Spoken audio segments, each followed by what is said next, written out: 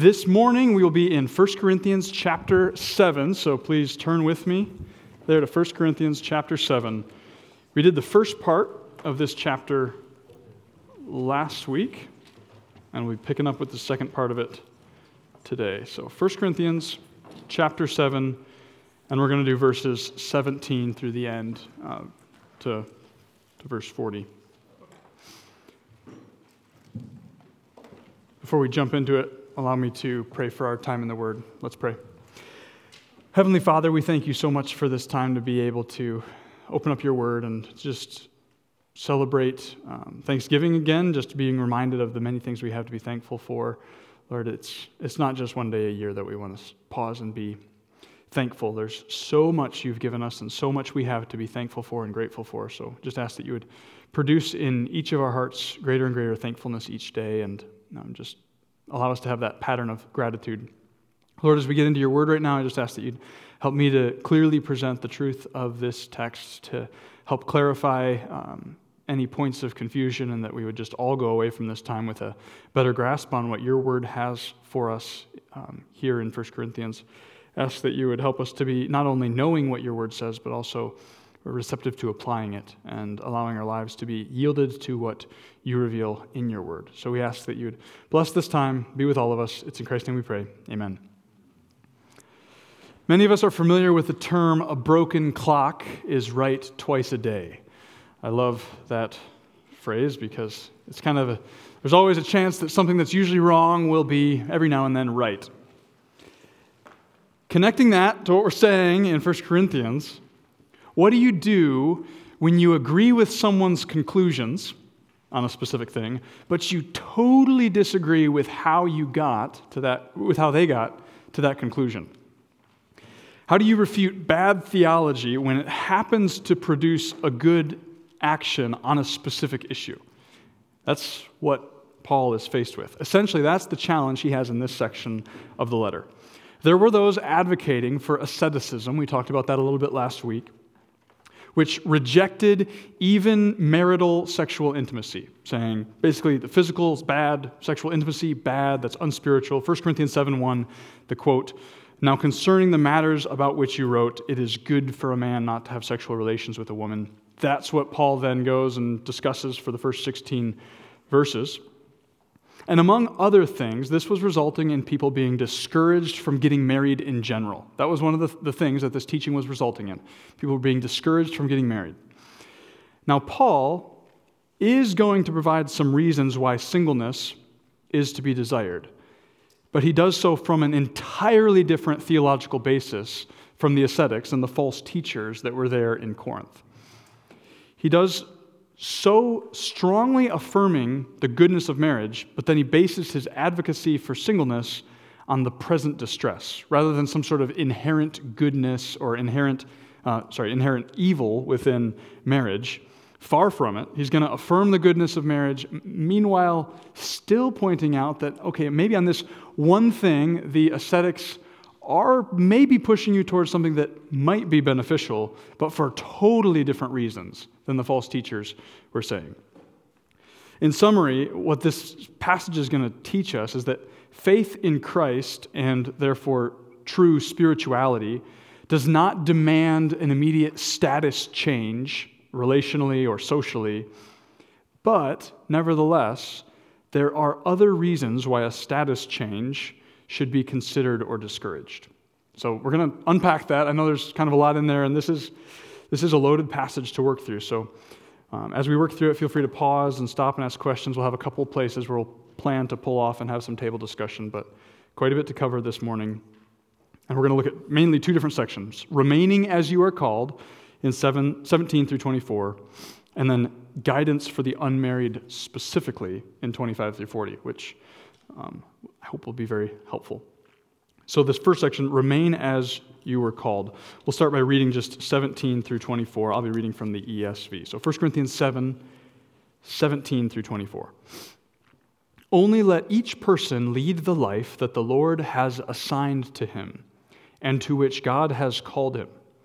This is my rule in all the churches. Was anyone at the time of his call already circumcised? Let him not seek to remove the marks of circumcision. Was anyone at the time of his call uncircumcised? Let him not seek circumcision. For neither circumcision counts for anything, nor uncircumcision, but keeping the commandments of God. Each one should remain in the condition in which he was called. Were you a bondservant when called? Do not be concerned about it. But if you can gain your freedom, avail yourself of the opportunity. For he who was called in the Lord as a bondservant is a freedman of the Lord. Likewise, he who was free when called is a bondservant of Christ. You were bought with a price. Do not become bondservants of men. So, brothers, in whatever condition each was called, let him remain with God. So, against those at Corinth who are putting forward a certain definition of spirituality, Paul exhorts the Corinthians to remain in the status, remain in the situation in which they were when they were called to Christ. Becoming a Christian does not necessitate a social status change. It doesn't necessitate an immediate job change. It doesn't necessitate a return to the Mosaic law or a change in marital status in order to be, quote unquote, spiritual. The call to follow Christ is a call which transforms and transcends the factors of daily life. And that's what Paul jumps into, these factors of daily life. So the overarching directive in the section that we just read is repeated 3 times. In verse 17, in verse 20, and verse 24. Basically, remain as you were when called to follow Christ. The first way that's said is lead the life assigned. Lead the life assigned. Let each person lead the life that the Lord has assigned to him. Your life was assigned to you. Have you ever thought of it that way? Nobody else can live your life for you, and we're to live the life that we've been called to and live that faithfully. And not only was the life that you've been given assigned to you, this verse says that you have been called to your life. So it's kind of both directions. God has called you to the life you are in. So that's the first way Paul says, live as you're called, stay remain in that status. The second, remain as you were when called, is mentioned in verse 20. Each one should remain in the condition in which he was called. And then the third place it's mentioned is verse 24, where it says, so brothers, in whatever condition each was called, let him remain with God. That is, remain in your condition with God. Realize that you do not live the life to which you are called to alone. God is with you in it. As you remain with God. It's not like, I got to get to this certain life status, then God's going to be with me. I got to get to this certain social environment, then God's going to be with me. Believer, God is with you in your life condition right now. If you're a Christian, God is with you right now. He's not waiting until you get certain things aligned. God's presence is with you in your life, and it's not contingent on attaining a certain social status or a return to the law. Now this, for us, probably seems pretty repetitive. Like there's 3 places where Paul's just saying, remain as you're called, remain as you're called, remain as you're called. Why is it so repetitive? Well, it's because we're not dealing with necessarily the same form of the error as what's being dealt with in Corinth. Most people, when you came to faith in Christ, probably aren't telling you, in order to be a good Christian, you have to immediately do this, this, and this, as far as totally reorienting what you do on a day-in, day-out basis. But nevertheless, there's going to be some major implications. The various situations in which one lives, this is a quote from Gordon Fee, in which one lives either by nature or by choice ultimately belong to the category of irrelevant in terms of one's relationship with God. Your relationship with God is not contingent upon these things.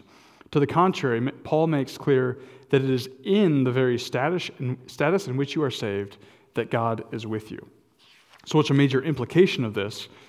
The implication is to vigorously pursue honoring the Lord with your life now. Being saved by Christ and following Him absolutely produces radical life transformation. It changes your life following Christ. But that radical life transformation often looks a bit different than we might imagine it to. You might picture radical life reorientation from the inside out means I have to immediately sell everything, I have to immediately change jobs, I have to immediately move overseas, whatever it might be. But a radical life transformation and reorientation happens from the inside out. That might produce changes in your life, But it's not that you have to do those sorts of things to have God with you, or to do those sorts of things to have true spirituality, like those in Corinth were advocating for. So that's the general principle. He repeats it 3 times in those verses. But then there's 2 specific categories that he gets into: circumcision and uncircumcision, and then slavery versus freedom. So first off, circumcision and uncircumcision in verses 18 and 19. We already read it, so I won't reread it. But coming to faith in Christ does not demand circumcision or uncircumcision. Again, I know this is not what most of you are dealing with when you came to faith in Christ, that someone was immediately telling you these things. But the reason matters a lot for us. The reason is that neither count for anything.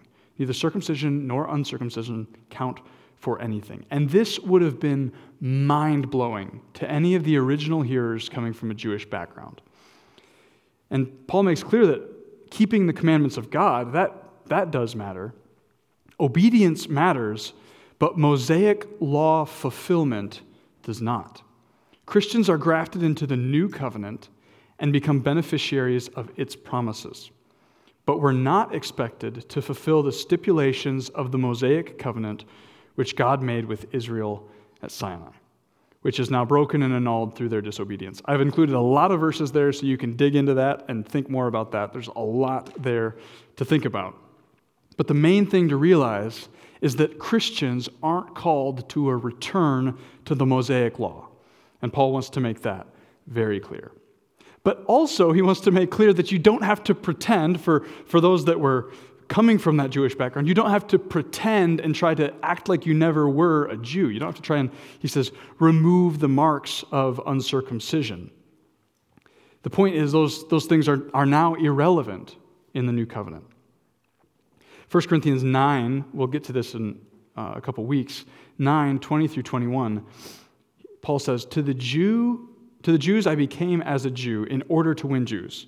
To those under the law, I became as one under the law, though not being myself under the law, that I might win those under the law. To those outside the law, I became as one outside the law, not being outside the law of God, but under the law of Christ, that I might win those outside the law. It's kind of complicated what Paul's trying to be sure he's not saying, hey, you can just totally ditch the idea of any idea of obedience or any concept of trying to honor the Lord with your life. No, you can do whatever. He's definitely rejecting that concept. But he's also rejecting the concept that says you have to return to the Old Testament law. And he does that in a very short amount of words. Again, a quote from Gordon Fee I think is helpful here. I've included it in your handout. How can Paul eliminate works, that is, circumcision, and then turn about and insist on works after all? The answer, of course, is that Paul did not consider obedience to the commandments of God as, quote-unquote, works of the law. This is an unfortunate confounding of terms within some Protestant theology that Paul himself would scarcely have understood. Almost certainly, this refers to the ethical imperatives of the Christian faith, where it says the commandments of God, the ethical imperatives of the Christian faith. Everything we read throughout the New Testament especially that's communicating how we're supposed to live as Christians. One's proper response to grace is obedience to the will of God. So grace makes us want to obey God. Grace doesn't lead us back into the old covenant that was annulled. So that's why circumcision and uncircumcision now matter for nothing. They don't count for anything. It's not what matters. So don't try to change status in that category. And then in verse 21 through 23, he talks about slavery and freedom. Contrasts these two things. To slaves, he says, don't be concerned about it. Which is, again, like those would have been telling him, the false teachers would have been telling them, you have to be free from slavery if you're going to have a truly spiritual life, or a life that's truly honoring to the Lord. Paul says, don't be concerned about it. But then he turns around and says, yet take the opportunity if you are able to be freed. Take the opportunity if you're able to be freed. He kind of says, again, he says two things there, right? He says, wait a second, don't be concerned about it, yet take the opportunity if you can. But saying it that way communicates you don't have to be concerned about it as it pertains to your spirituality, to your growth as a Christian, to your spiritual maturity. No matter what circumstance you are in, your maturity is not dependent on that circumstance that God's placed you in. And the reason that he undergirds this with in verse 22, for he who was called in the Lord as a bondservant, that is, as a slave, is a freedman of the Lord. Likewise, he who was free when called is a bondservant of Christ. So the reason is that salvation has both set us free and enslaved us. Salvation has both set us free and enslaved us. That might sound like a contradiction, but the spiritual realities of slavery to Christ and freedom from slavery to sin transcend the physical realities of the servitude that those in Corinth faced. And today, that reality of our slavery to Christ, our slavery to righteousness, and our freedom from sin, that transcends our freedom here today. The principle applies both cases.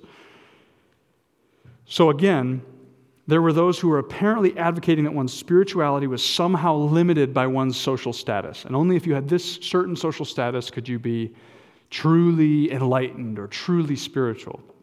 Paul disagrees with the way they come to that conclusion, but nevertheless, he does gently encourage someone to pursue freedom if possible. And then the advice for the free man is don't enter slavery. Don't enter slavery. The reason, you were purchased with a price. 23, you were bought with a price. Do not become bondservants of men. Don't enter slavery.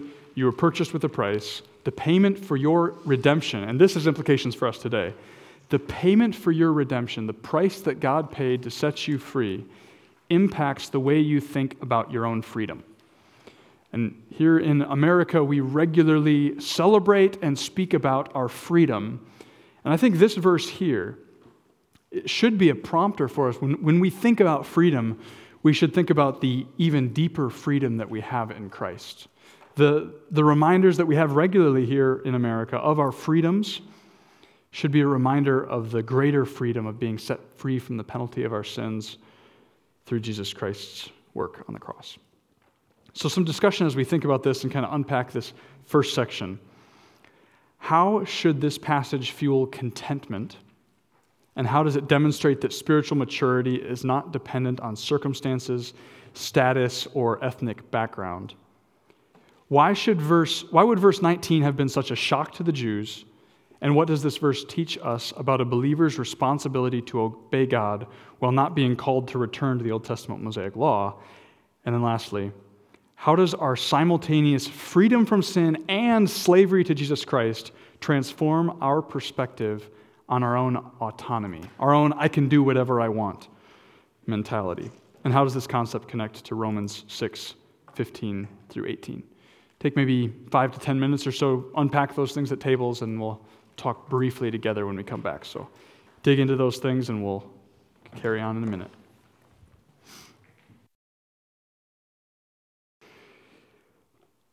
We'll mosey on to the next section here in verse 25 through 40. Specific input for the unmarried. So when Paul just gave the section that we just read, the resounding question in the Corinthians' minds would basically be, does this whole remain as you're called thing apply to those wanting to get married? Does it apply in that situation, Paul? That is the specific input he turns to in this section.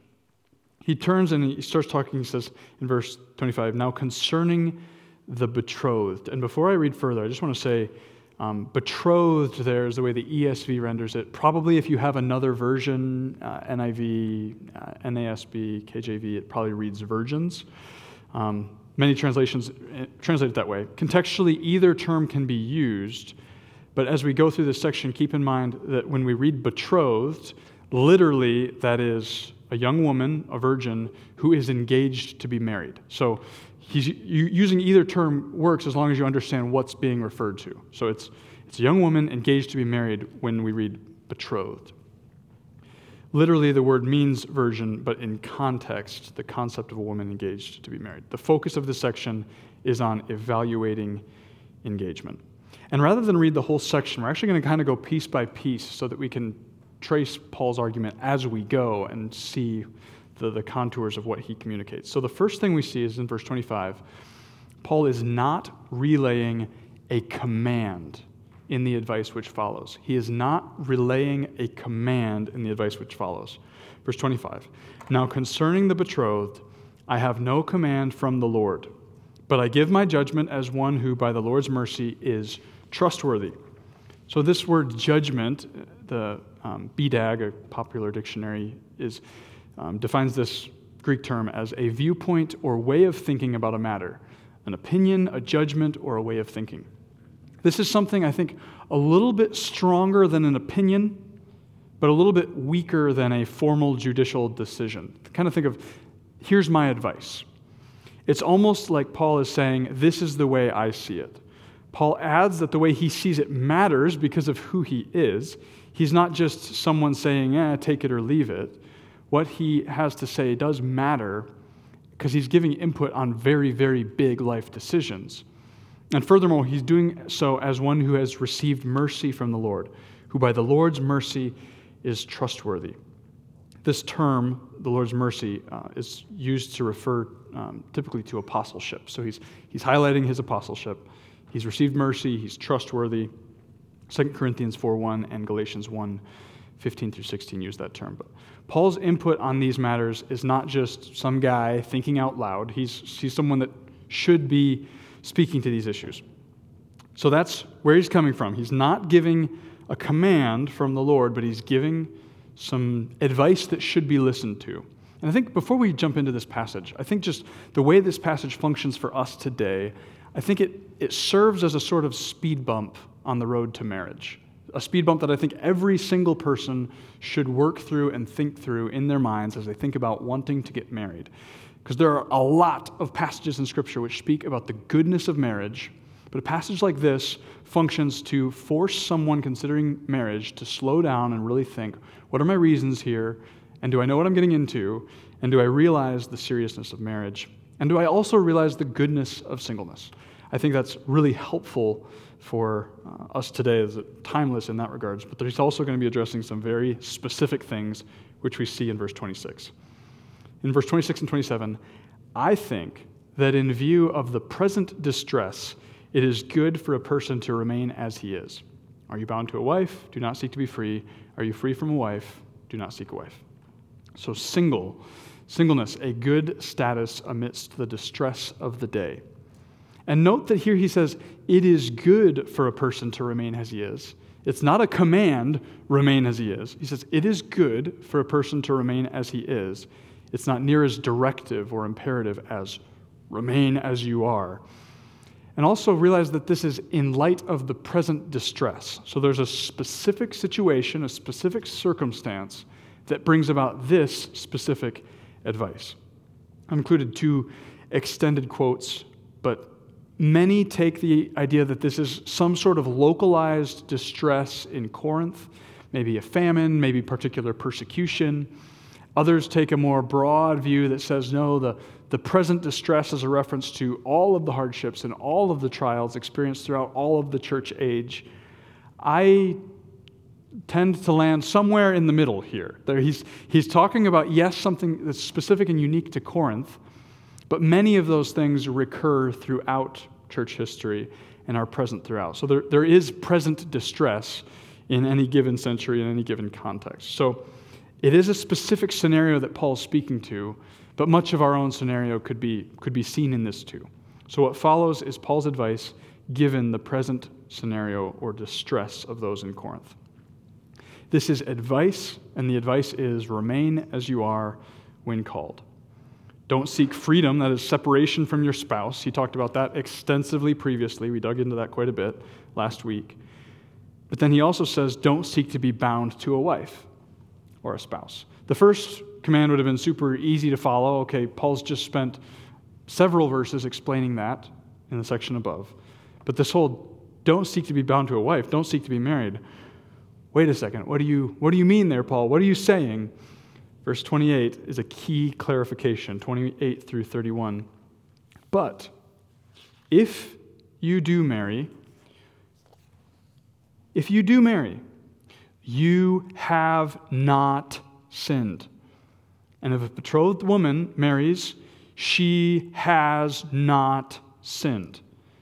Yet those who marry will have worldly troubles, and I would spare you that.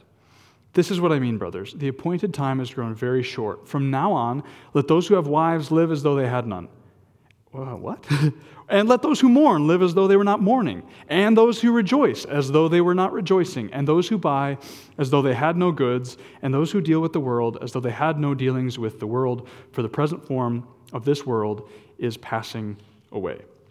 This advice that Paul gives could easily have been twisted by the ascetics in Corinth to justify their position that marriage was bad or less spiritual. So Paul very quickly makes clear, if you get married, it's not a sin. If you get married, it's not a sin. Marriage is not a sin. But he also is quick to say that marriage is hard. It invites additional complexity and troubles into one's life. The explanation of the challenge of marriage is related to the urgency of the days. And he connects this to not just marriage, but really so many other things in life. Marrieds, mourners, rejoicers, buyers, those that deal with the world are all to live with a constant awareness of ultimate priorities in light of the transient nature of the present world. This world is passing away in light of how transient, how quick our time here on earth is, and how quick this world's existence will be. We need to live with a sense of urgency, and that puts a lot of things in perspective, including marriage. So the reason for the advantage of singleness is freedom from worldly anxiety. Freedom from worldly anxiety. This is verses 32 through 34. Paul says, I want you to be free from anxieties. I want you to be free from anxieties. And the unmarried man is anxious about the things of the Lord. So notice that he uses anxieties two different ways. One's kind of this free from anxieties, negative anxieties. Then he talks about anxious for the Lord as a good thing.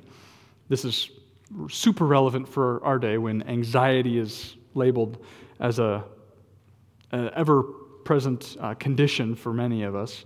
But realizing that there's a type of anxiety that's actually godly, and we should be anxious. But carrying on in verse 32, the unmarried man is anxious about the things of the Lord, how to please the Lord. But the married man is anxious about worldly things, earth-bound things, how to please his wife. And his interests are divided. And the unmarried or betrothed woman is anxious about the things of the Lord, how to be holy in body and spirit. But the married woman is anxious about worldly things, how to please her husband. The statement here, the single person has godly anxiety for how to please Christ. Just personal reflection for all of you. Paul assumes that this godly anxiety characterizes the life of an unmarried believer. Is this the reigning anxiety in your life?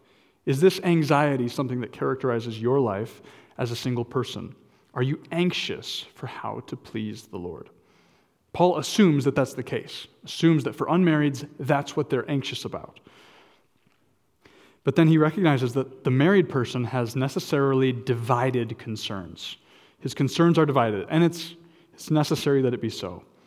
Marriage has more distractions away from devotion to Christ. Many, not all, many of these distractions can be mitigated through thoughtful prioritization, regular communication, and careful planning. But fundamentally, at its core, marriage makes following Jesus more complicated, not simpler.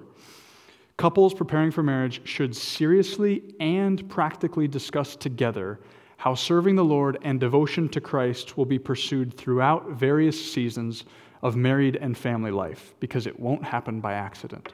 The constant tendency in marriage is going to be pulled towards earthbound devotions, towards cares of this world, which is why communicating about those things ahead of time is extremely important for living a life together that's honoring to the Lord and prioritizing His purposes. So good premarital counseling should help generate a lot of those conversations, but it doesn't remove the realities of these concerns. Intentionality in dating, intentionality in engagement should help, but again, it doesn't remove these realities.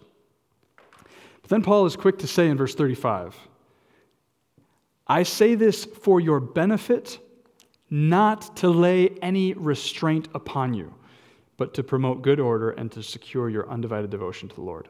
This advice is to their benefit, not as a restraint against marriage. Paul again clarifies that marriage is not a sin, and he is no way prohibiting marriage. Simply, his advice is that following Jesus and honoring him is simpler as a single. Paul clearly assumes that singleness is not pursued for selfish reasons. We should really step back and realize that culturally, that's so often today why singleness is chosen. For pursuing selfish ends, for pursuing my own desires, for pursuing my own gratification. Paul clearly in this passage assumes that a believing single, a Christian who is single, is going to be going after things of the Lord, pursuing a life that's honoring the Lord, devoted to the Lord. Not just, I'm single so that I can do whatever I want. Not at all. So as you think about your life, singleness should be evaluated as a perfectly legitimate option and as a valid means of honoring the Lord and pursuing a life that's devoted to him. Truly evaluate your life in that recognition and awareness that singleness is not second best in God's kingdom. It's not somehow secondary to a life of true obedience. Far from it. But godly stewardship of singleness means recognizing that it should be a period in your life in which you are able to direct zealous energy towards serving the Lord with the unique flexibility and singular focus that season allows. The years of singleness, you have the ability to be flexible and the ability to be very singular in your focus. And it's to be stewarded. That season is a gift that we talked about last week, and it's a gift to be stewarded and used for God's purposes. So a couple more questions to discuss before we finish out this last section with a specific scenario. 2 questions there. 1, Paul assumes that an unmarried Christian will be anxious about the things of the Lord. Does this good anxiety characterize your life as an unmarried person? What other anxieties distract you from this godly anxiety? And the second, Paul is sure to establish that marriage is not a sin. How could his instructions have been misapplied if he had not made this clear? So go ahead and discuss those at tables. Go. All right. Hopefully you've been able to have some good discussion through those couple questions, and feel free to loop back to those ones after we're done too. But I want to just finish out by hitting verses 36 and the following verses, where Paul gets into a specific scenario. Verses 36 through 38, a specific scenario. If anyone thinks that he is not behaving properly toward his betrothed, if his passions are strong, and it has to be, let him do as he wishes, let them marry, it is no sin. And I'll just pause there and say, let him do as he wishes, let them marry, that is an imperative in the third person. So we get the idea in English of like a second person imperative, like, you, buy me coffee. We understand that. In English, it's hard to translate a third person imperative, so you have to use the words let him blank, like let him buy me coffee. And that sounds way more passive, right? It sounds like, just like let him do that, allow him to do that. But really, what's underneath this is an imperative, a command, let this person marry. Like, he should marry, he needs to marry. It's a command in that verse, in verse 38. So if his passions are strong, and it has to be, let him do as he wishes, let them marry, it is no sin. 37, but whoever is firmly established in his heart, being under no necessity, but having his desire under control, and has determined this in his heart, to keep her as his betrothed, he will do well. 4 conditions there.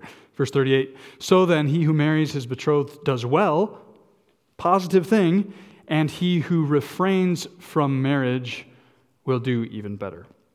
So the situation is that a man and a woman are engaged to be married at Corinth, and the ascetics are pressuring them to not go through with the marriage because of the phrase that we looked at, verse 1 last week.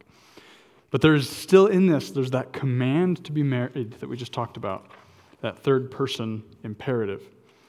For many, marriage may be a matter of obedience. I'll say that again. Marriage may be a matter of obedience for many. In the case of this individual, it likely was. Let him marry. Let them marry. Let him do as he wishes. It is no sin. Marriage may be a matter of obedience for many. The decision to not marry one's fiancée, verse 37 through 38, 4 requirements for coming to this conclusion are seen. First, firmly established in heart, not under any compulsion or necessity, having his desire or will under control, and decided and determined in heart, which is, of course, really similar to the first one.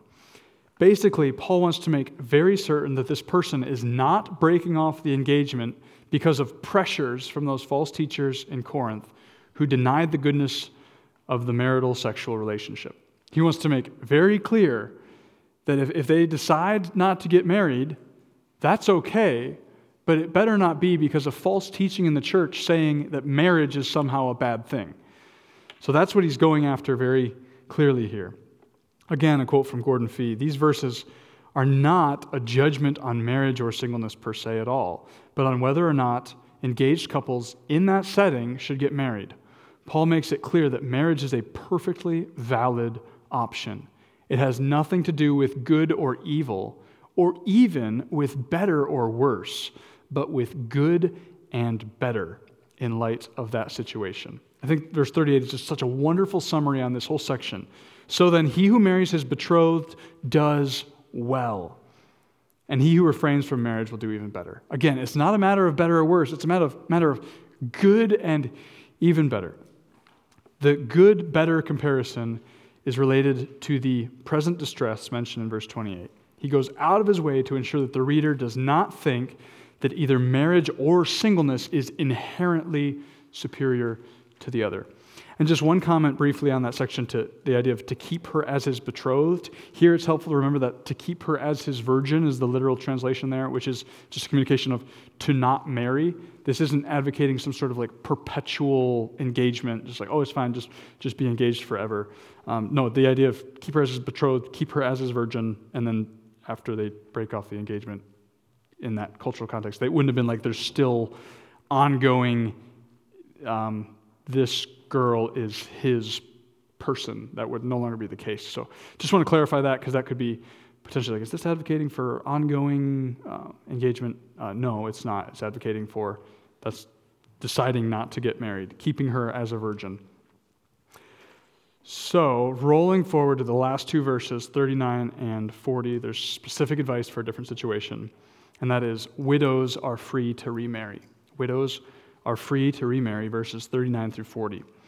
A wife is bound to her husband as long as he lives, but if her husband dies, she is free to be married to whom she wishes.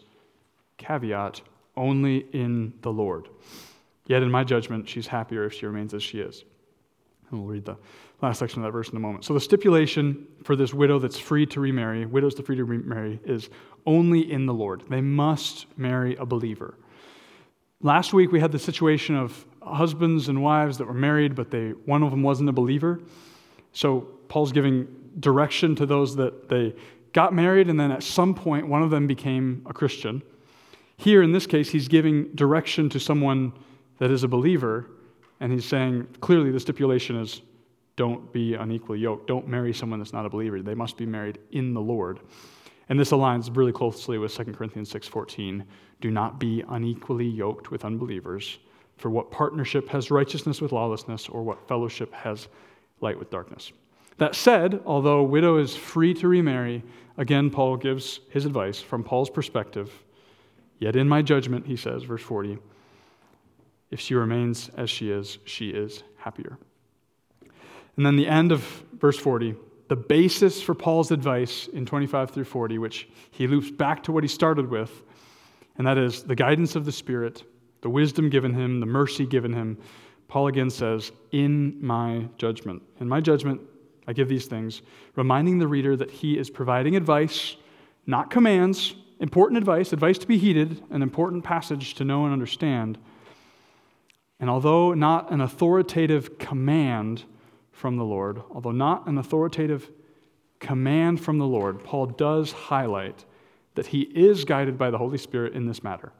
Although he is giving advice, he is giving weighty advice, and it's advice coming from a Spirit-indwelled apostle. So as we wrap up in conclusion here, faith in Christ and spirituality don't necessitate a social status change. Nevertheless, there are other reasons why a status change might be considered or discouraged.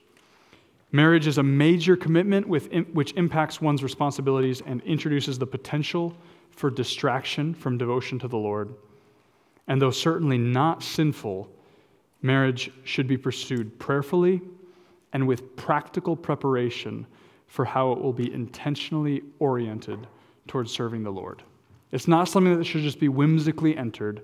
This passage, again, I think, serves as a bit of a speed bump and a helpful check for everyone considering marriage to truly question the motives and ensure that this is the thing that God has for you and this is the good path that he has you on. So with that, let me close this in prayer, and feel free to come ask any questions afterwards if there's any points that need clarification. So let's pray. Heavenly Father, we are so privileged to be able to call you our Father and come before you as your children. And we are thankful that you are with us in every season, in every circumstance, in every trial, and in every status. Lord, we're thankful for this passage and the guidance that it gives, the advice that Paul gave under inspiration of your Spirit, and just the wisdom that brings in helping us to think through situations in our day, some of which translate very directly, some of which are a little bit specific to Corinth. Lord, give us wisdom in internalizing these things and living them out and practicing them. I ask specifically and especially for this group here this morning that you would give each person wisdom as they consider marriage. Lord, we recognize from your word it is a good thing, it is a good gift. He who finds a wife finds a good thing. Marriage is something that you've gifted. But Lord, I also ask that you would give each person here consideration regarding the usefulness of singleness and the season in which you've placed them right now and how they can steward their time and their resources, their availability and their flexibility for things pertaining to your purposes and in devotion to you. We just ask that you would greatly bless each of us as we consider how we can use the minutes and the hours that you've given us here on earth to honor you and glorify you with everything. We love you so much, Lord. It's in Christ's name we pray. Amen. Thank you all so much.